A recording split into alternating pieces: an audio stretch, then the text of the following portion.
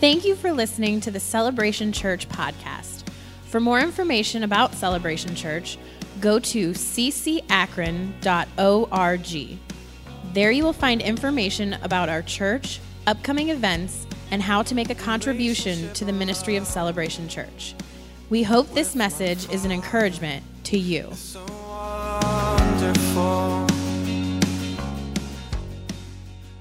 Praise the Lord. Well, this morning, I want to start a new series called Victorious, and I want to take a look over the next few weeks at what Scripture says about our victory that's found in Christ.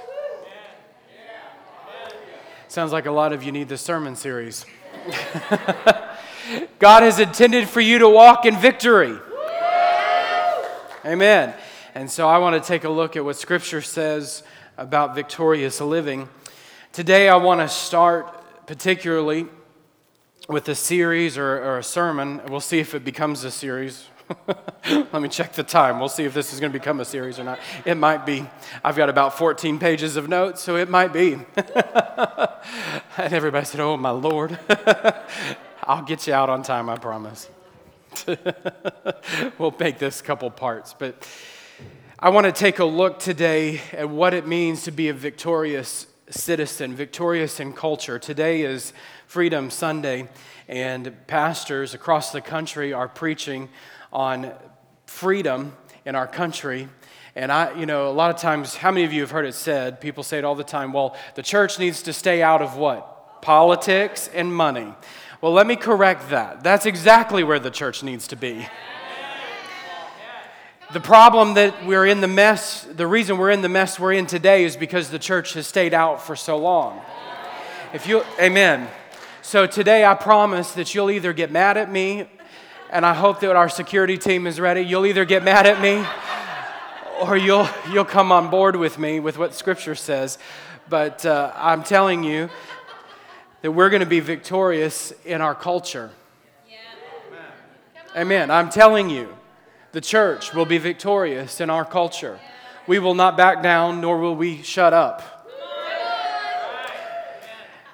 Now, today I want to combine a little bit of what history says and a little bit of what the Bible says and give you a view of Christianity in our nation and how our nation was founded and what the Bible says about biblical values in our nation. Deuteronomy 20 verse 4 says this, "For the Lord your God is the one who goes with you to the fight for you against your enemies to give you victory." The Lord is fighting with you to give you victory. The Message puts it like this: don't waver in resolve. Don't fear. Don't hesitate. Don't panic. God, your God, is right there with you, fighting with you against your enemies, and He's fighting to let me go back. I'm not sure that y'all are excited about that this morning. He's fighting with you against your enemies. He's fighting to win. There we go. God doesn't go into a fight that He can't win. There's never been an opportunity that He's been placed before that He can't accomplish victory in your life. There's absolutely nothing too difficult for our God.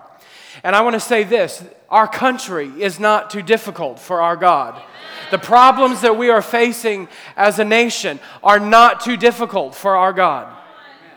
And the great reality, and I know you're all going to shout about this one, the great reality about the victory that God will bring, it says right here that He is fighting with you and I. You and I are engaged in this battle. You and I are co-laboring with the Lord in this battle. It's not time for the Christian to shut their mouth and to back themselves into a hole. It's time for us to live passionately for God. It's time for a revolution in our country. It's time for a great awakening in our country. It's time for another spiritual revolution in this country. It's the only thing that will save America. It's the only thing that will save our country is a spiritual revolution, and it begins in the house of the Lord. Amen. Daniel Webster said the same thing that makes a person a good Christian is the same thing that makes him a good citizen. If God's touched your life today, then believe me, you've got something to offer. You've got something to bring to the table. You've got something on the inside of you. You have the power of God working on the inside of you. It's time to let it out. It's time to open your mouth. Say, well, Pastor, you're teaching a political message. I'm going to teach you a Bible message that's going to be God-focused. It's going to be Bible-focused. I'm not endorsing any politician, so don't get worried about that. I'm not up here telling you who you need to vote for. I'm telling you what the Bible says about a revolution in our country. There's a time for us to have quiet resolve. But generally speaking, the church has moved from quiet resolve into slumber. Our voice is not heard because our spiritual vision has been lulled to a deep sleep, and thus we are perishing as we slumber. Maybe today we'll have an awakening. Maybe today you might get stirred in your heart for our nation again. As America continues to slide into moral darkness, the church is becoming an accomplice by her failure to truly make the difference she was mandated to make by our Lord. How did we go? If you'll just take a look at our culture, at our society, where we've come. How have we progressed from a culture where the church was the center of the community, where the preaching was the center of our community, and we've progressed into a society that is amoral and away from God?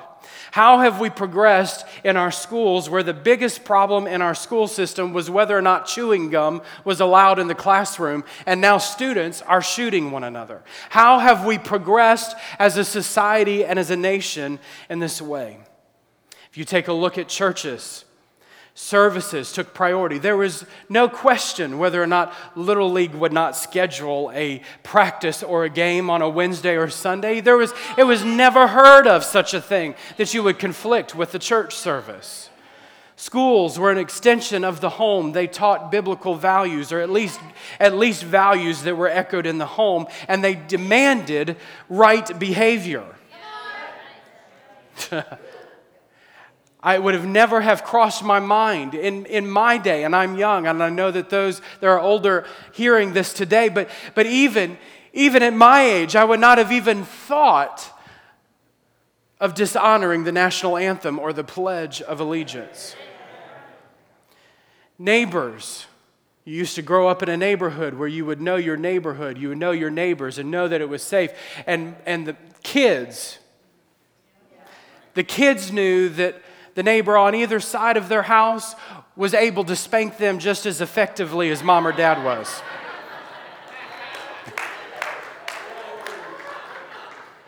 I'm just painting a picture for you today. In employment, the employer and the employee had an agreement. If you showed up to work, you would show up faithfully, you would work hard, and we will reward you with a salary. We will reward you with health insurance and a pension. Today, people are changing jobs left and right. There's no stability, and God help us with our insurance situation. Culture today is inundated.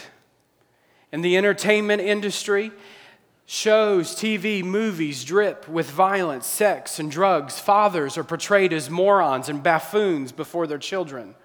The so-called family hours contain an average of 8 sexual incidents an hour. Teenagers can absorb over 15,000 sexual references in that time frame, and very little of them talk about abstinence. Very little of them talk about sexually transmitted diseases and the things that will result from the behavior that they're engaging in. Schools do not teach biblical values. They teach everything from homosexuality to evolution, and everything is in an unscriptural education or context in their education. Sex education as well is unscriptural.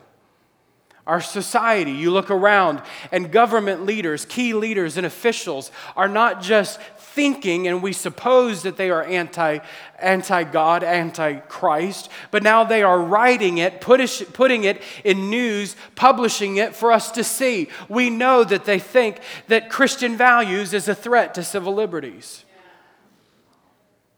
It's before us every day. I'm not being political, I'm being biblical. I'm telling you what the Bible says is going to happen all around us, and it's taking place. Let me ask you this. Was Noah being political when he stood and he went to build an ark before a people that had never seen rain before? Was he being political when he shunned the scorn and the shame that they were bringing upon him? Was Moses being political when he stood up in front of Pharaoh and said, "Let my people go"? Was he being political when he stood up and he said, "Thus says the Lord"? Was he being political when he witnessed the 10 plagues come upon the nation of Egypt? Was David being political when he stepped out in front of Saul and faced the Philistine giant head on, and he began to wind up his slingshot and let go of that stone that nailed the giant in the head? Was David being political when he kept himself in a humble stature when his leader wanted to assassinate him? Was Elijah being political when he stepped up on Mount Carmel with 450 prophets of Baal and 400 prophets of the Asherah, and he said, "Thus says the Lord," and fire fell from heaven? Was Nehemiah being political when he stepped before King Artaxerxes and said, "Give me provision, give me protection, that I might rebuild the walls of Jerusalem"? Was Daniel being political when he said, "I refuse to stop praying to my God. Throw me in the lion's den if you will, but I will not back down. I will not stop praying"? Was Shadrach, Meshach, and little Abednego being political when they stood before King Nebuchadnezzar and said, "We will not bow to your false image. We will not bow down"? And they threw them into the fire. Was John the Baptist being political when he stepped before Herod and said, "Herod, you cannot have your brother's wife"? And his head got chopped off and handed on a silver platter. Was he being political? Was John and Peter being political when they were on their way to the temple and they looked at the lame man and said, "Silver and gold we don't have, but such as we have we give to you. In the name of Jesus, rise up and walk"? And they were arrested, brought before the religious court, and looked them in their eyes and said, "You are the murderers. This has been done by the name of Jesus Christ of Nazareth, whom you killed."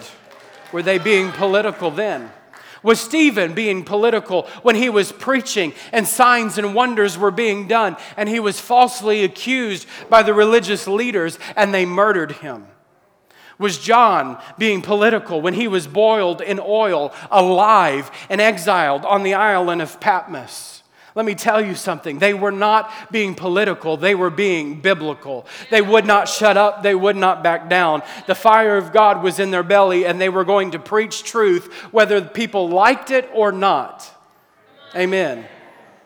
Acts 17:6, when they went in Thessalonica to arrest Jared, and they drug him out before the city, this is what was said: "Those who have turned the world upside down have come here too." I don't have a problem being known as a world turner upside downer. We need some more world turner upside downers. People have said to us, "Pastor, ever since you've got here, Akron has gotten stirred up. Pastors are all, we've heard it all." Thank the Lord. Let it rip, Jesus. Let the truth of the word be preached. Let signs and wonders happen. Let the glory of the gospel happen in our day. America needs a revolution. Needs a spiritual revolution. I'm not calling you to take up arms. I'm calling you to take up your word and begin to kneel in prayer and begin to live out what God has put on the inside of you. During Constantine's rule as emperor, one of the historians recorded this: "We are everywhere," speaking of Christians. "We are in your towns, in your cities. We are in your country. We are in your navy. We are in your palaces. We are in your senate. We are more numerous than anyone." Lord, let that be said again. Everywhere you look, there's a Christian on their knees and boldly proclaiming the truth of the Word of God. Our country was established on biblical principles. William Bradford, who was the second governor at Plymouth, at the colony of Plymouth in November, said this: "Last and not least," November 1620, let me say that. So it wasn't last November, obviously this was the Plymouth colony. This was in 1620. said, last and not least, they cherished a great hope and an inward zeal of laying good foundations, or at last of making some way towards it, for the propagation and the advance of the gospel of the kingdom of Christ in the remote parts of the world, even though they should be but stepping stones to others in the performance of so great a work. This was the man who was off the Mayflower in one of the first colonies of our country. The Mayflower Compact, which was America's first political document, says this: "In the name of God, amen. We whose names are underwritten, the loyal subjects of our dread sovereign Lord King James, by the grace of God, of Great Britain, France, and Ireland, King, defender of the faith, etc., have undertaken for the glory of God and advancement of the Christian faith and the honor of our king and country, a voyage to plant the first colony in the northern parts of Virginia, do by these presents solemnly and mutually in the presence of God and one another covenant and combine ourselves together into a civil body politic." On January 14th, 1639, the Fundamental Orders of Connecticut, this would be known as their Constitution. It was the first written Constitution, says this. Notice what they believe about religion and state. "For as much as it hath pleased Almighty God, by the wise disposition of his divine providence, so to order and dispose of things that we, the inhabitants and residents of Windsor, Hartford, and Wethersfield, are now cohabitating, get and dwelling in and upon the river of Connecticut, and the lands thereunto adjoining, and well knowing where a people are gathered together, the word of God requires that to maintain the peace and union of such a people, there should be orderly and a decent government established according to God, to order and dispose of the affairs of the people at all seasons, as occasion shall require. Do therefore associate and conjoin ourselves to be as on a public state or a commonwealth, and do for ourselves and our successors and such as shall be adjoined to us at any time hereafter, enter into combination and confederation together to maintain and preserve the liberty and the purity of the gospel of our Lord Jesus, which we now profess, as also the discipline of the churches, which according to the truth of the said gospel is now practiced among us." The church, from the foundation of this country, was the moral and the spiritual compass for our government leaders. If you take a look throughout history, Benjamin Franklin's best friend was George Whitefield.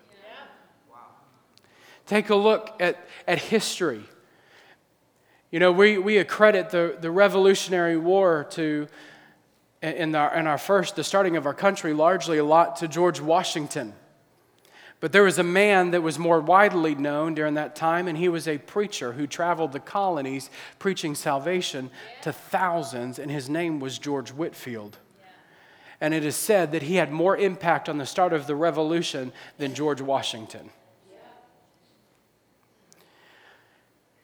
There's many stories, and I'll get back to my notes because I know you want to get out of here on time today, but I want to take a 30,000-foot view of this just for a moment if we can. Our problem is called secular humanism. In the 1930s, the Humanist Manifesto was published. It was considered the Bible of the secular humanistic movement. In 1973, it was updated, and it proclaims itself as this: a positive declaration for times of uncertainty. Let me give you the tenets of this document: atheism, evolution, amorality, individual autonomy, and a socialistic one-world view. This was in the 70s. In 1980, remember this date, 1980, Tim LaHaye, in his book, The Battle for the Mind, summarized these tenets. Let's take a look at them. Atheism. We find insufficient evidence for belief in the existence of the supernatural. As non-theists, we begin with man, not God. No deity will save us. We must save ourselves. Evolution. Religious humanists regard the universe as self-existent and not created. The human species is an emergence from natural evolutionary forces. Amorality. Ethics is autonomous and situational and stem from self-interest. Favor right to birth control, abortion, divorce, and choice of sex direction. This was written as a summary of the manifesto in 1980. Individual autonomy. We believe in maximum individual autonomy. We reject all religion, moral codes that suppress freedom. We demand civil liberties, including the right to oppose governmental policies, right to die with dignity, euthanasia, and suicide. Socialistic one world view. We have reached a turning point in human history where the best often is to transcend the limited of national sovereignty and move toward the building of a world community, the peaceful adjudication of differences by international courts. Does any of this sound familiar to you? What are we to do as believers? What is our biblical response in times that we live? How are we to respond? How are we to live victorious? Number one, we are to pray for our government. Let me say that again. We are to pray for our government. Paul told Timothy in 1 Timothy this, remember Nero was in power. Nero was a swell man. He would impale Christians and burn them alive in his garden parties.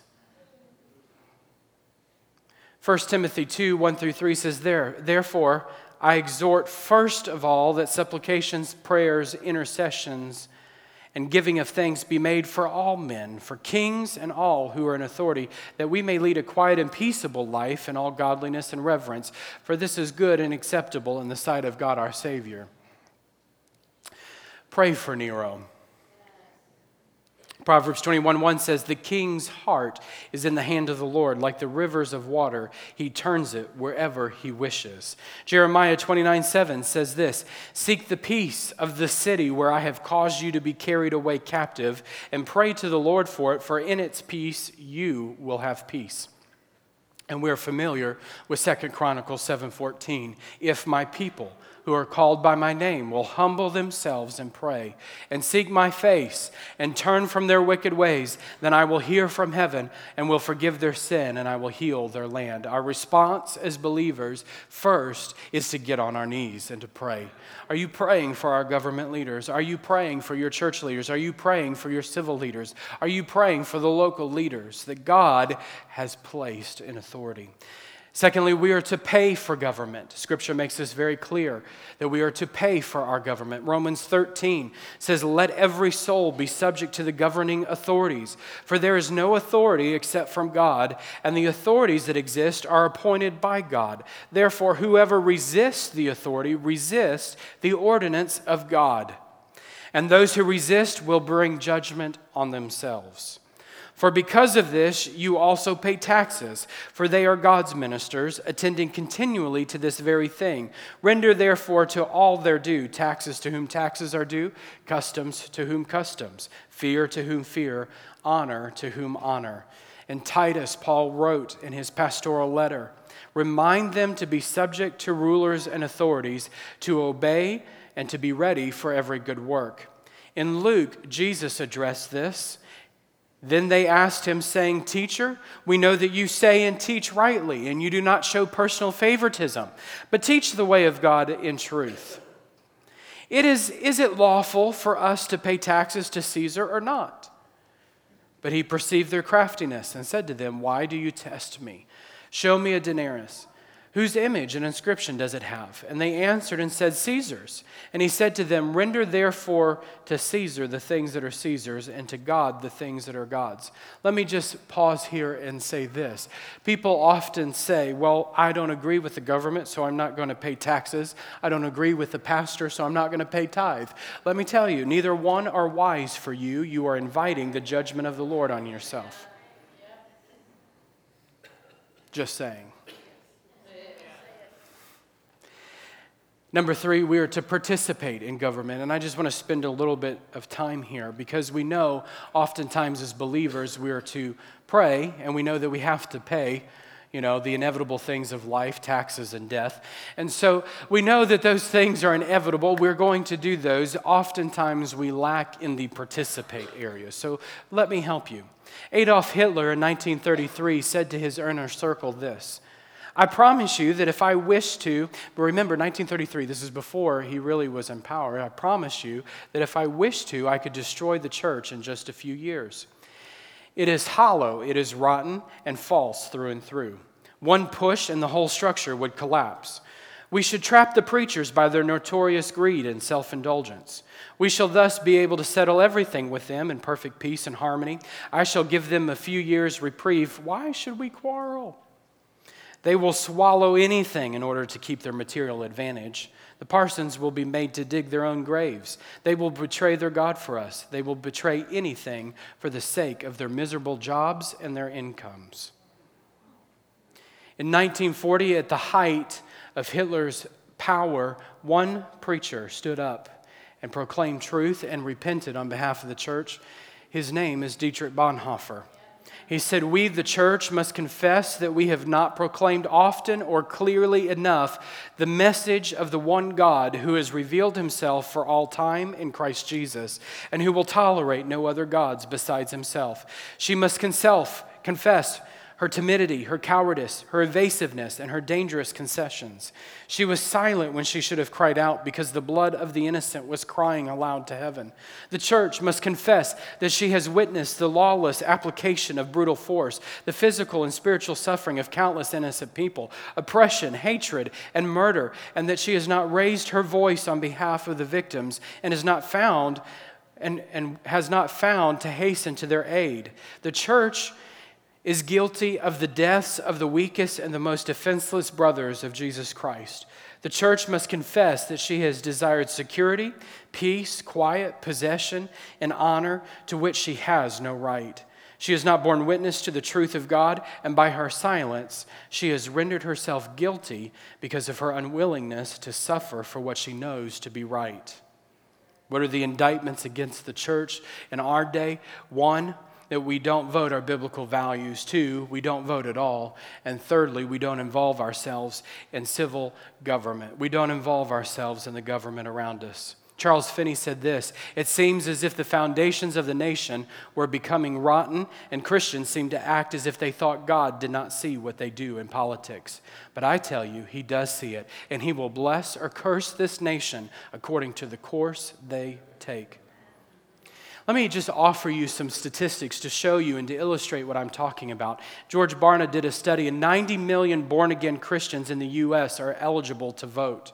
39 million did not vote in the 2012 general election. That's 45% of so-called born-again Christians. Only 20 to 30% of Christians vote in non-presidential elections. Barna said that half the votes cast are self-described born-again Christians, though they comprise only 40% of the population. That means that 40% of the population proclaims themselves as self-proclaimed born-again Christian. They only make up 40% of the population, but 50% of the votes cast are by this population. And there's 45% that did not vote. Think about that. The Pew Forum on Religion and Public Life says that in their study, 62% of Americans say their faith has little to do with their voting decisions. Shame on us.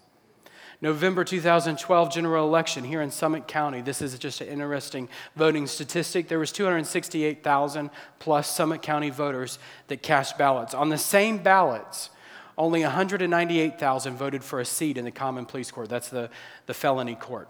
That means that 70,000 people who voted for a president did not vote for a judicial seat. Why does that happen? 1, because people don't know who's on their ballot. They don't know how to mark. They don't know what to vote for. They're not educating themselves, or they simply don't want to. John Jay, one of our founding fathers, who was appointed by George Washington, he was the first Chief Justice of the Supreme Court, says this. My, how our Supreme Court has changed. Let me note this. It is the duty as well as the privilege and interest of our Christian nation. In case you did not hear that, I'm not sure that you heard that. Let me re-emphasize that. the interest of our Christian nation to select and prefer Christians for their rulers. How are we to vote? Let me just talk to you about this. And I know that this might seem, as I said earlier, the pastor should stay out of politics. Well, I'm stepping full on in this morning. Hopefully you'll join me. The water's fine. How are we to vote? You are to vote your biblical values. There's a lot at stake in our country when it comes to voting right now. But specifically, let me address this. There are a lot of values that are under attack. There's a lot of Christian values that are under attack. And you're going to say, well, none of the candidates, come close. I realize that. I'm not talking about candidates right now. I'm talking about Bible. You got to pray and hear from the Lord beyond this. But let me say this. I've picked 3 of the top that I think God would pick as top 3 biblical values for our country that we need to consider. Number 1 is the value of human life.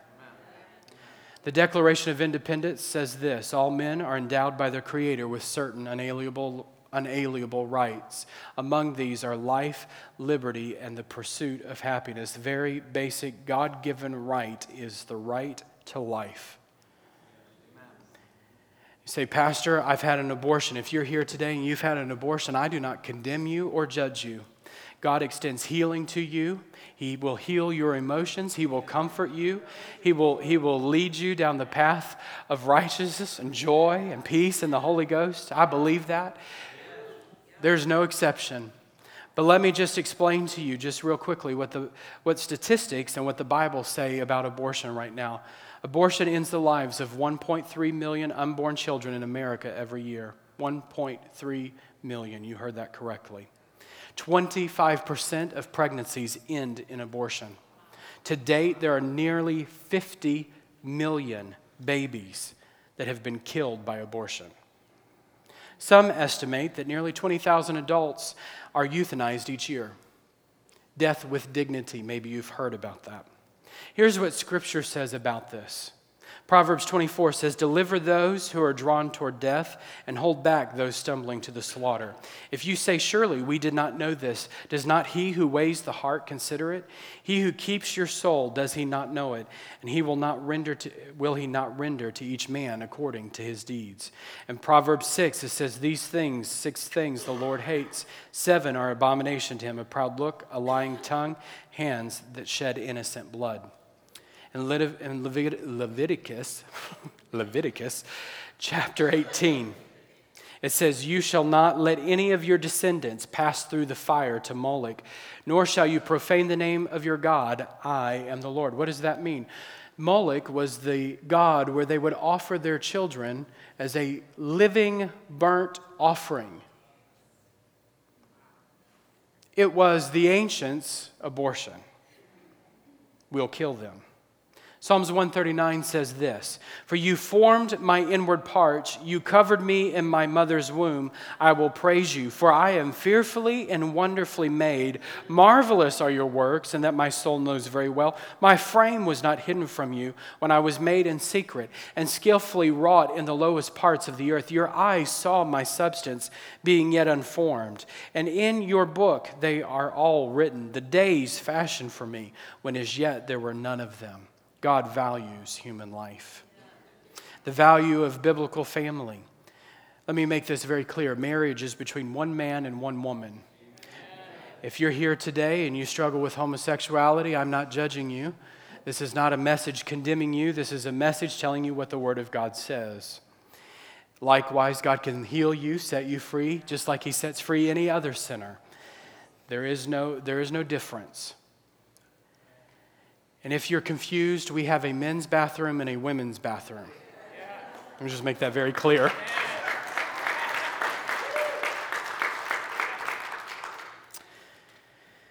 The family is the basic building block of our society.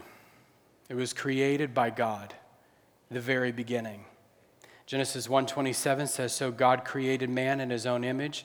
In the image of God he created them, male and female he created them. Genesis 2:24 says, therefore a man shall leave his father and mother and be joined to his wife, and they shall become one flesh. Leviticus 18 says, "You shall not lie with a male as with a woman. It is an abomination." Matthew 19 says, "And he answered and said to them," this is Jesus, confirming Old Testament scripture, "Have you not read that he who made them at the beginning made them male and female, and said, for this reason a man shall leave his father and mother and be joined to his wife, and the two shall become one flesh. So then they are no longer two, but one flesh. Therefore what God has joined together, let no man separate." You say, "Well, Pastor, this offends me." Good. This is a Christian message. We are a Christian church, and I will proclaim the Bible. And I do not apologize for that. You know, the problem, let me just pause. The reason that Christians get offended by messages like this is because they don't know what they believe. They call themselves Christians, but they don't know what the Bible says. They're influenced by what the world says more than what Scripture says. And so I, as your pastor, want you to know what Scripture says. You're welcome. I'll keep it up. Writing in the leading homosexual magazine, The Advocate, lesbian author Patricia Nell Warren said this. Think about this for those who have kids or grandchildren in elementary school. "It is the first fact of civilization. Whoever captures the kids owns the future." If you don't believe that's true, let's take a look at Massachusetts, who's had same-sex marriage laws since 2003. In a Lexington, Massachusetts school, they treated their second graders to a book entitled King and King, which is a colorful 29-page children's book in which a prince searches for a wife, only in the end to choose a prince. On the last page, the princes, now kings, share even a kiss. This was shared with 7-year-olds. A transsexual in Massachusetts was invited to a first-grade elementary school class to share about his operation. Again, I'm not so sure that I would enjoy my child sitting through an explanation of an operation procedure. Don't leave. I didn't mean to offend you. And thirdly, the value of religious freedom. Galatians 5:1 says this, "Stand fast, therefore, in the liberty by which Christ has made us free, and do not be entangled again with a yoke of bondage." One of our most basic freedoms as a Christian nation is the right to religious freedom. However, it is under attack. President Obama had a commission do a report on civil rights. I mentioned this, I believe, last week.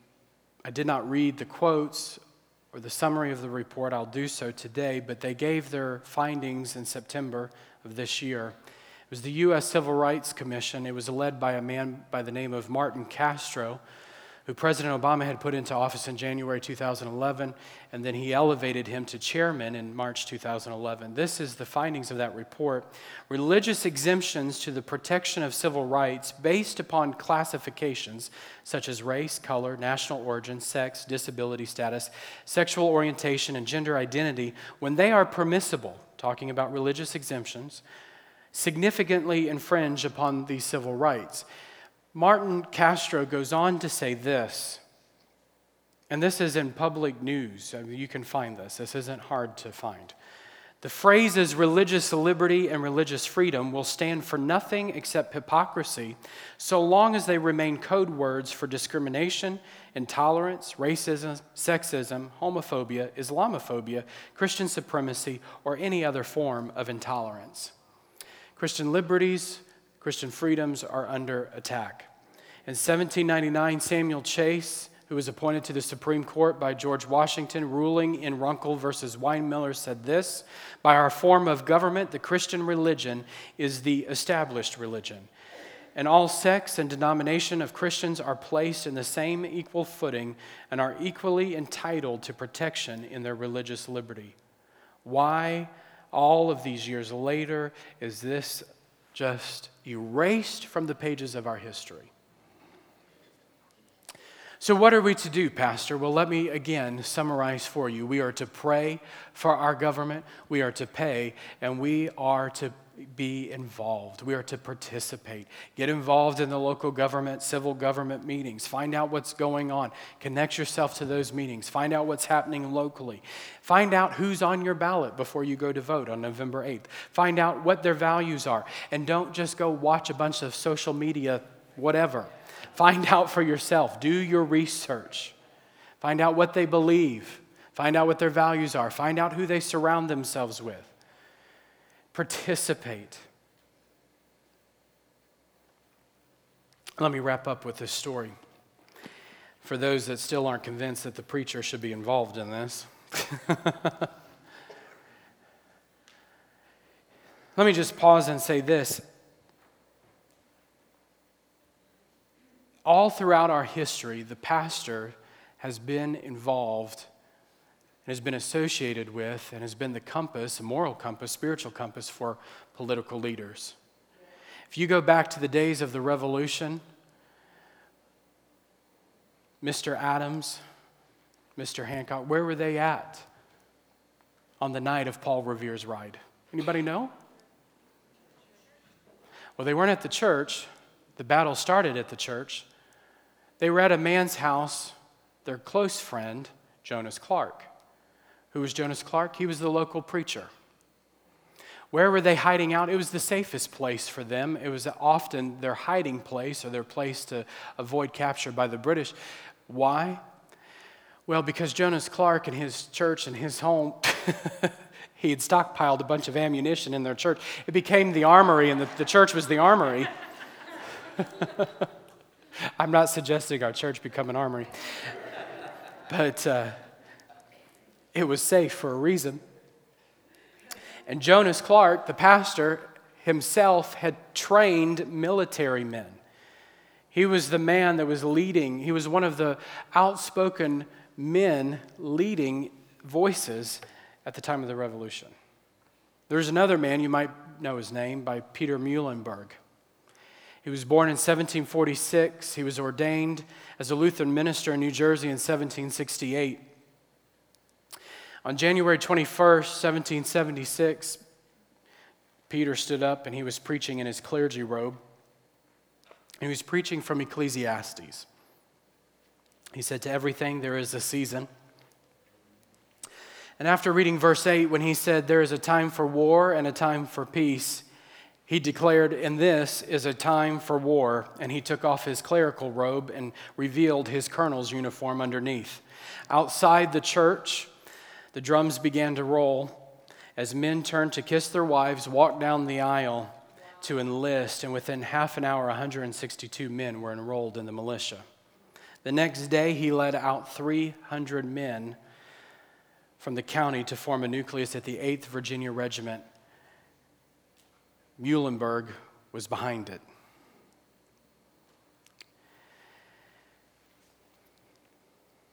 I could go on, but I won't. I think you get the picture. It's time for a spiritual revolution. It's time as a church that we live victorious in the days that we live. Our country depends on it. Our nation depends on it. It's time that we rise up as believers and walk in the authority and the power that has been given to us. Lay hands on the sick and see them healed. Preach the message of repentance. Preach the message of salvation. Going out and telling everybody about the this, that, and the other thing, that whatever your pet doctrine is, isn't going to do it. Preach the cross. Lay hands on the sick. Let signs and wonders happen. That will change a nation. That will change a nation when they start seeing the power and the presence of God transforms lives. Lord, let it happen.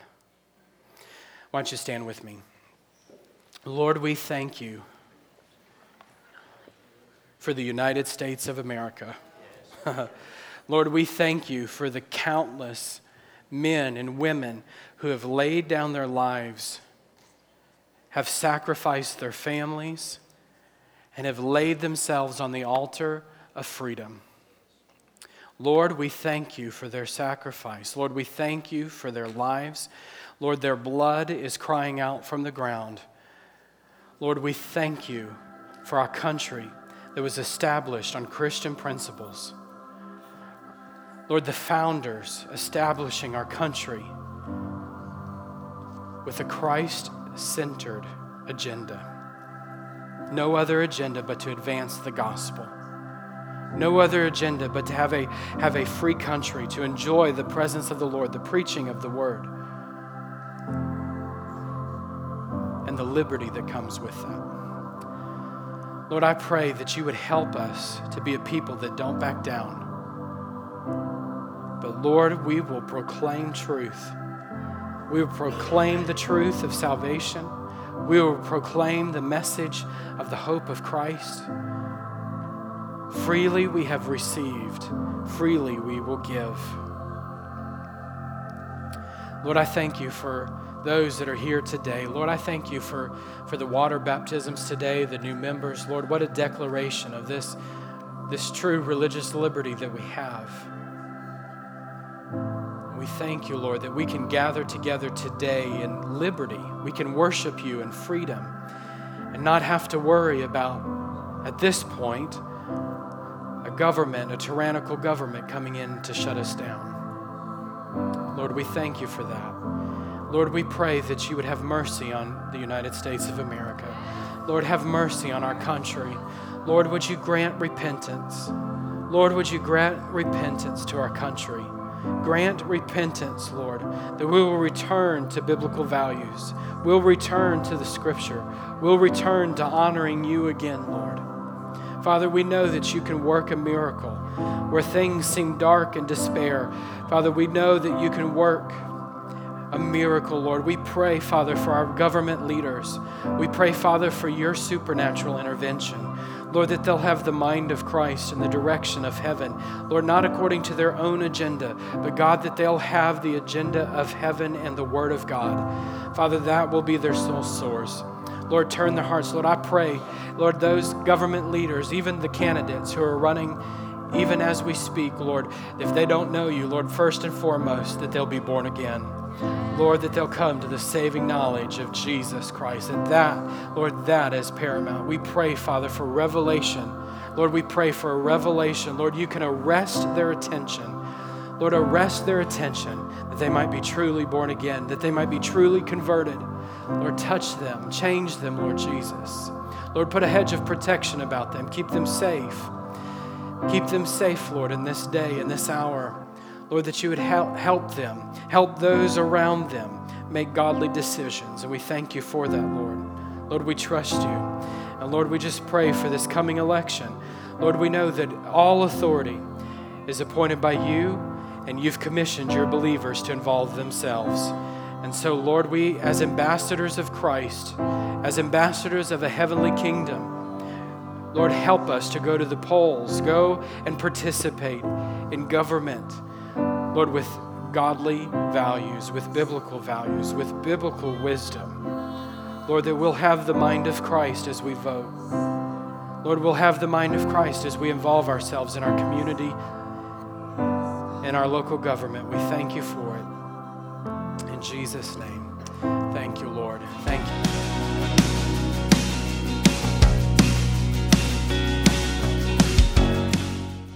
Thank you for joining the Celebration Podcast.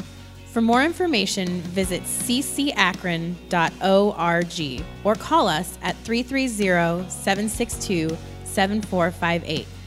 You can also download the Celebration app from iTunes or the Android store.